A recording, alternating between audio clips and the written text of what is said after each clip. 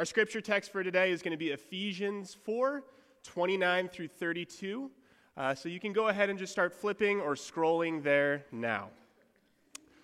So if you come to Nova during the work week, that's like Tuesday through Friday, and you're in the kitchen, on one of the countertops, you may see what essentially looks a little bit like a science experiment.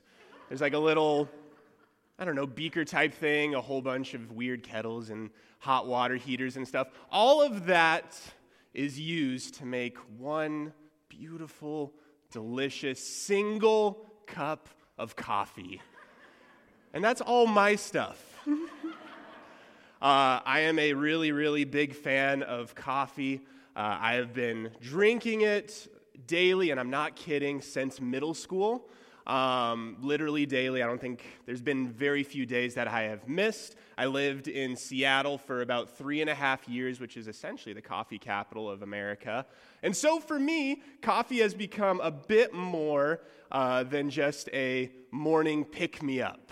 It has become a hobby of sorts in which I like to sit down and just try and make the very best cup of coffee that I can. And so I get weird equipment that looks like a science experiment, and I buy specialty craft roasted coffee beans, and all these little details for me just make a world of difference. And I get that this sounds incredibly snobby. I really do understand. But here's the deal. I think we all have things in our lives where the little details just make all the difference in the world to us, where to most other people, not so much. Like we have a bunch of musicians here at Nova, and I know for you musicians, you can tell the difference between a nice guitar and a really, really nice guitar. Those little differences, those details that just make it sound better, make all the difference in the world to you, and to the rest of us. I don't know. Looks like a guitar, sounds like a guitar. Or if you're a really big fan of, let's say, football, and you're just really, really into the game, you know the rules inside and out. You know the players, their stats, the coaches, the assistant coaches, owners, even player contracts, so you can start talking about trades and stuff like that. That enhances your football viewing experience, where to the rest of us, not that big of a deal. All of us have something in our lives where the minor details just make all the difference in the world. For me, it happens to be coffee. In our passage today, it's going to look like Paul is simply listing some instructions for the church. And quite frankly, they seem like very basic instructions that all of us really wouldn't have that much difficulty jumping on board with. But, as you will see as we go through this text, Paul includes some details in his writing that make all the difference in the world. There's more going on behind the scenes than I think we will first realize. We're going to get into that today. We're going to see what these instructions have for us. But to start, why don't we just jump into our text? So once again, this is Ephesians 4, verses 29 through 32. Do not let any unwholesome talk come out of your mouths, but only what is helpful for building others up according to their needs, that it may benefit those who listen. And do not grieve the Holy Spirit of God, with whom you were sealed for the day of redemption. Get rid of all bitterness, rage and anger, brawling and slander, along with every form of malice. Be kind and compassionate to one another, forgiving each other, just as in Christ God forgave you. So, the main point of our text today comes from that first line. Do not let any unwholesome talk come out of your mouths. And the following verses build off of that. But why? why should we not let any unwholesome talk come out of our mouths? I know that seems like a fairly straightforward question, but it's important.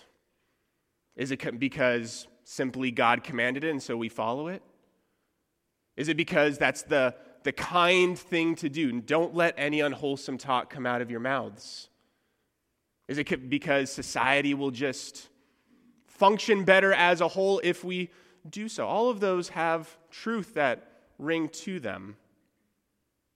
But our motivation for not letting unwholesome talk come out of our mouths is a bit deeper than that. And Paul actually reveals what our true motivation is in this passage in a few different ways. It may be a little difficult to see, so we're going to flush those out today. The very first way that he does it is simply how he structures this passage. And the structure of this passage actually goes all the way back to verse 25. So we're going to backtrack a little bit and just take a look at verses 25 through 32. Now, what Paul does, and I'm going to get, for just a brief moment, a little heady here. Stick with me because it's going to pay off. It's very, very cool. Paul uses a literary device called chiasm. And what chiasm does in a passage is it mirrors thoughts, sentences, ideas throughout a passage in order to build up to the main point of a passage. So the whole point of chiasm is to bring out the main point of a passage, but Paul does a little more with that as well. So that is the chiastic structure of our passage. I know that looks weird and intimidating. I'm going to break it down for us, so do not worry. So remember, we're looking for phrases, sentences, words that mirror each other, all building up to the main point of the text. So our first mirroring. Therefore, because you were created in the image of God, that should just be image, not images, mirrors with, just as in Christ, God forgave you. Paul's mirroring the idea of who we are, what our identity is. We are images of God. We are forgiven by God. Next one. Each of you must put off falsehood and speak truthfully to your neighbor, for we are all members of one body. Be kind and compassionate to one another, forgiving each other. This is living in community in the body of Christ. That is the theme that is going on with these two mirroring thoughts. In your anger, do not sin. Do not let the sun go down while you are still angry. Mirrors with. Get rid of all bitterness, rage, and anger, brawling and slander, along with every form of malice. That one's pretty straightforward to see. And do not give the devil a foothold, and do not grieve the Holy Spirit of God. Two sides of the same coin, essentially. Anyone who has been stealing must steal no longer, but must work, doing something useful with their own hands, that they may have something to share with those in need. But only what is helpful for building others up according to their needs, that it may benefit those who listen. What we're supposed to be doing as Christians is to provide something for other people, be helpful, especially to those in need, all leading up to the main point of this passage. Do not let any unwholesome talk come out of your mouths. And so this is the main point of this passage. But once again, why? Why should we not let any unwholesome talk come out of our mouths? Well, Paul frames it for us in how he begins and ends this passage. Because you are created in the image of God, just as in Christ God forgave you. Throughout the entire book of Ephesians, Paul relays a core conviction to us. Identity shapes behavior. How we view ourselves, how we view who we are at our core, is going to dictate how we act, speak, and behave in the world. The first 3 chapters of Ephesians deals with who we are as images of God, forgiven by him. The last 4 chapters of Ephesians deal with, and therefore we go and do and live a certain life, I should say. Paul summarizes this idea very well in a few verses earlier in chapter 4 when he says, "You were taught with regard to your former way of life to put off your old self, which is being corrupted by its deceitful desires, to be made new in the attitude of your minds, and to put on the new self, created to be like God in true righteousness and holiness." Therefore, all those instructions about how we're supposed to live our lives. Identity shapes behavior. All right? So let's actually jump into the gist of our text. Do not let any unwholesome talk come out of your mouths. Why? Because you are created in the image of God, meant to be his reflection in the world. So therefore, just as God would not allow any unwholesome talk to come out of his mouths, you shouldn't either. Now, when I think when we hear the phrase unwholesome talk, the first thing that comes to our minds in our modern context are swear words, curse words, coarse joking, something like that. And there's totally a time and place for that conversation. It's not what Paul's talking about in this passage. It just isn't. So we're not going to be talking about that today. So if it's not swear words, curse words, coarse joking, what does Paul mean when he says unwholesome talk? Well, he qualifies what he means by unwholesome talk by first describing what the opposite, wholesome talk, is in the back half of verse 29. Do not let any unwholesome talk come out of your mouths, but only what is helpful for building others up according to their needs, that it may benefit those who listen. So, wholesome talk is helpful. It builds others up. It benefits those who are listening to you, and therefore we can infer that unwholesome talk is the opposite of that. It's not helpful. In fact, it tears each other down. It has no benefit to those who are listening. Now, I want to focus in on this phrase right here, according to their needs, because this is a little nuance that is kind of important for us to understand what Paul is really getting at here. So, believe it or not, this entire phrase, according to their needs, can be encapsulated in one word in the Greek language, and that word is charia. And charia most closely means according to the needs of the moment. Therefore, we can read verse 29 as saying, "Do not let any unwholesome talk come out of your mouths, but only what is helpful for building others up according to their needs at that moment, that it may benefit those who listen." Wholesome talk doesn't just throw words out willy-nilly. It isn't one-size-fits-all language.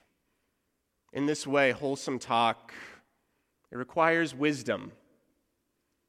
It requires thinking about what is most helpful at that moment.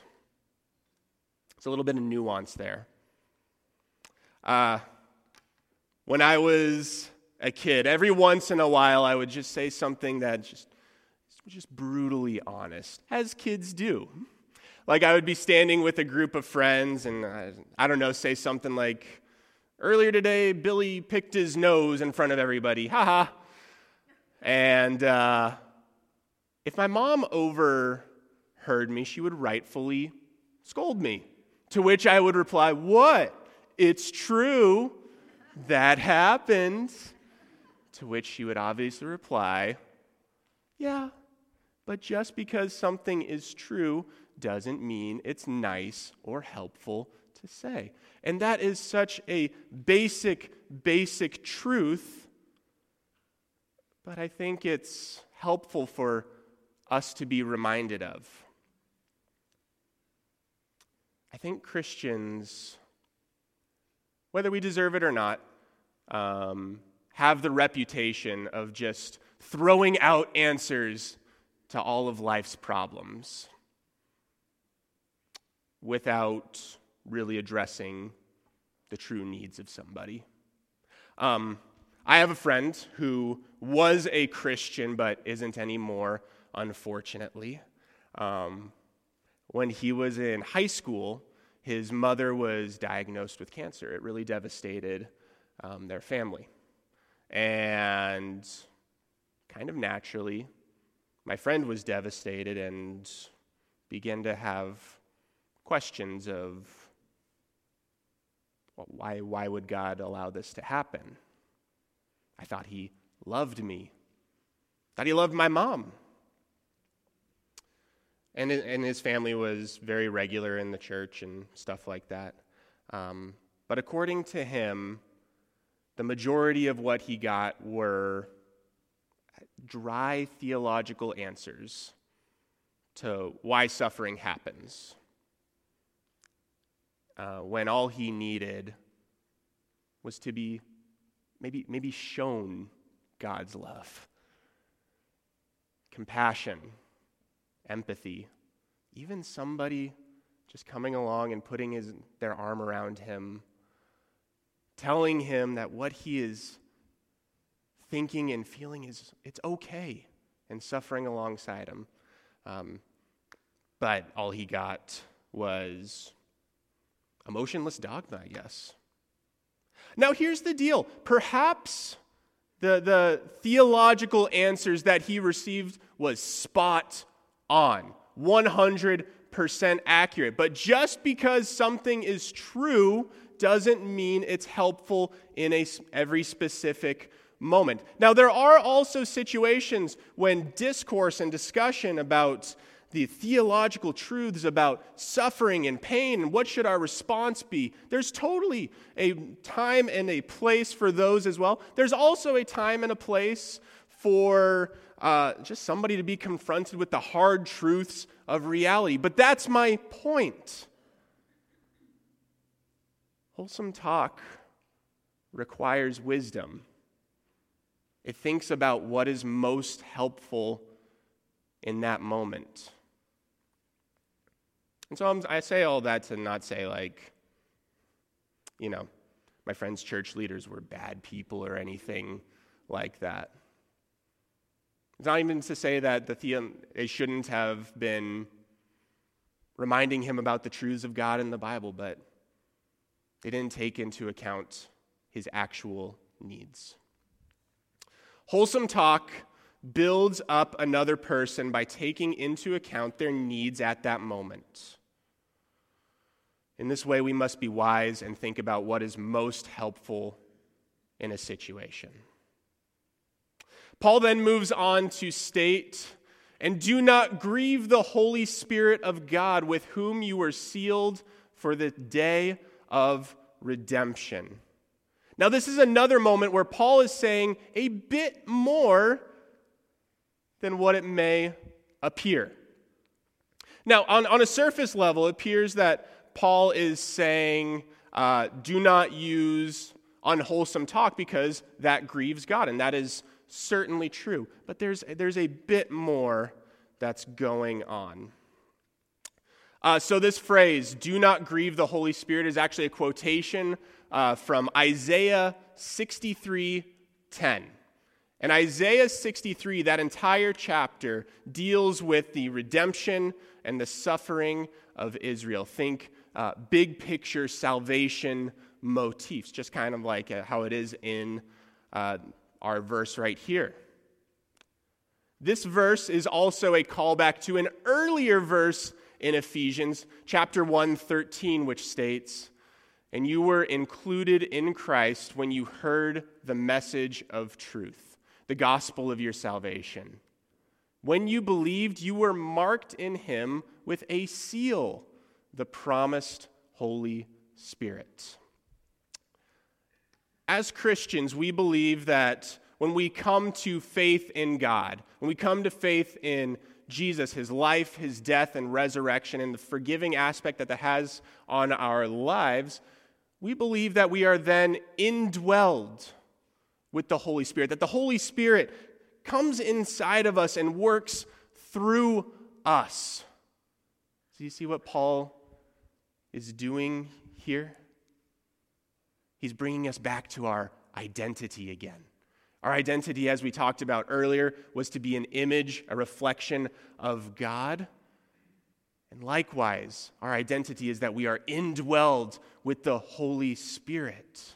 So yes, when we use unwholesome talk or sin in any other way, it grieves God. But it also contradicts our identity. It's kind of like, it's kind of a silly image, but it drives home the point. Just as this does not make sense, just as it doesn't make sense for a cow to be saying meow, it doesn't make sense for us to use unwholesome talk, because unwholesome talk contradicts our identity. It contradicts who we were created to be. Therefore, do not grieve the Holy Spirit. Paul then moves on to say, get rid of all bitterness, rage and anger, brawling and slander, along with every form of malice. Now, last week, Pastor Dean went in depth on this topic of anger, and so I'm not going to spend a whole bunch of time here. If you were not here last week and want to hear on that, novachurch.org, Nova Community Church app, has videos and audio that you can reference for that. But I'll touch on this briefly. Last week, Pastor Dean taught us that anger in and of itself is not a sin. The Bible is filled with times when God is justfully angry. He has wrath, and Jesus even experiences anger from time to time. So anger on its own is not a sin, but unfettered anger that's just out of control, will certainly lead to sin. And Paul lists off a few ways that can happen. The first one he lists is bitterness. And bitterness is essentially anger that you're just not willing to let go of about a certain situation, about a certain person. And this isn't good because we are told as Christians that we are to forgive, just as we have been forgiven. If we're holding on to something and we're remaining bitter, we haven't forgiven that person. So we need to get rid of bitterness. Rage, I'm going to categorize that as anger that's just uncontrolled. You're so angry that you can't control yourself. And I know every one of us has been filled with rage to a point where we have said or done something that we really regret. Therefore, that has no place either. Brawling, that one's pretty straightforward, and physical fighting is just, there's no place for that. But the Greek word for brawling here can also mean shouting or screaming. So think again, anger that is just so intense and uncontrolled that you're just screaming at someone or just to the skies or something like that. It's just out of control. Slander is speaking about someone in an untruthful and harmful manner. That's pretty self-explanatory why that's bad.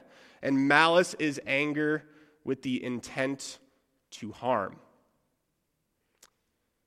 So just as Pastor Dean explained last week, anger on its own is not a sin. There is such a thing as just anger. But uncontrolled, unfettered anger can lead to these things that Paul informs us about. And if our talk has notes of malice, slander, it's unwholesome. It has no place in the life of a Christian. Paul finally closes this passage by saying, be kind and compassionate to one another, forgiving each other just as in Christ God forgave you. And Paul has one final literary trick that he uses here. So the Greek word for kind in this situation is Christos, or Christotes, which is kind or kindness. And Paul uses this word only one other time in the book of Ephesians, all the way back in chapter 2, verses 6 through 7, which state, "And God raised us up with Christ and seated us with him in the heavenly realms in Christ Jesus, in order that in the coming ages he might show the incomparable riches of his grace, expressed in his kindness to us in Christ Jesus." You see what Paul's doing there? He's reminding us, hey, remember how God showed kindness to you through his Son. Well, now you need to go and show that kindness to others as well. He's bringing us back to our identity again. God is kind, compassionate, and forgiving to us. And our identity is to be his reflections on earth. So, do not let any unwholesome talk come out of your mouths. Any talk that is unhelpful, tears others down, is filled with slander, malice, brawling, rage. In language that Paul uses, we must put off those things and put on wholesome talk that is helpful. It builds others up. It's kind. It's compassionate. And it is forgiving. Why? Not just because it's some arbitrary command, but because who we were created to be, all the way back in Genesis 1, humans were created in the image of God. We are supposed to be his reflections in the world, imitating him in every way. It is our identity at its core. And so, do not let any unwholesome talk come out of your mouths. So we are in the middle of a sermon series entitled One. And we titled it One because the main theme of Ephesians is church unity.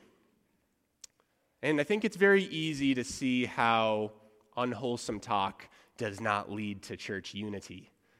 Talk that is tearing each other down is not helpful, certainly will not. But on the flip side, wholesome talk that helps, builds each other up, that can only lead to more unity in the church. The worldwide church is going to be entering into the time of Lent very soon. And for those of you who don't know, Lent basically just translated to spring. It's also the 40 days before Christ's death and resurrection, Easter. And what the church usually does during the Lenten season is they take a focused time to grow together, to understand who we are in preparation for the celebration of Christ's resurrection, freeing us from the consequences of sin, that is, death. And so my encouragement to all of you, don't let any unwholesome talk come out of your mouths during this time. It's quite simple. But let's even go a little further than that. What would it look like for all of us to truly understand who we are at our cores? What might change in the Nova community And I'm not saying that we're doing like a bad job about it. I think we reflect the image of God in some really incredible, wonderful ways. We have ministries that serve our community. We worship God on a weekly basis and come together and worship, fellowship. We support each other. There's so many great things that are doing. But as always, we're not perfect. There's room for growth. So what would it look like if we all understood that we are images of God? What would it look like if our actions were dictated by this identity?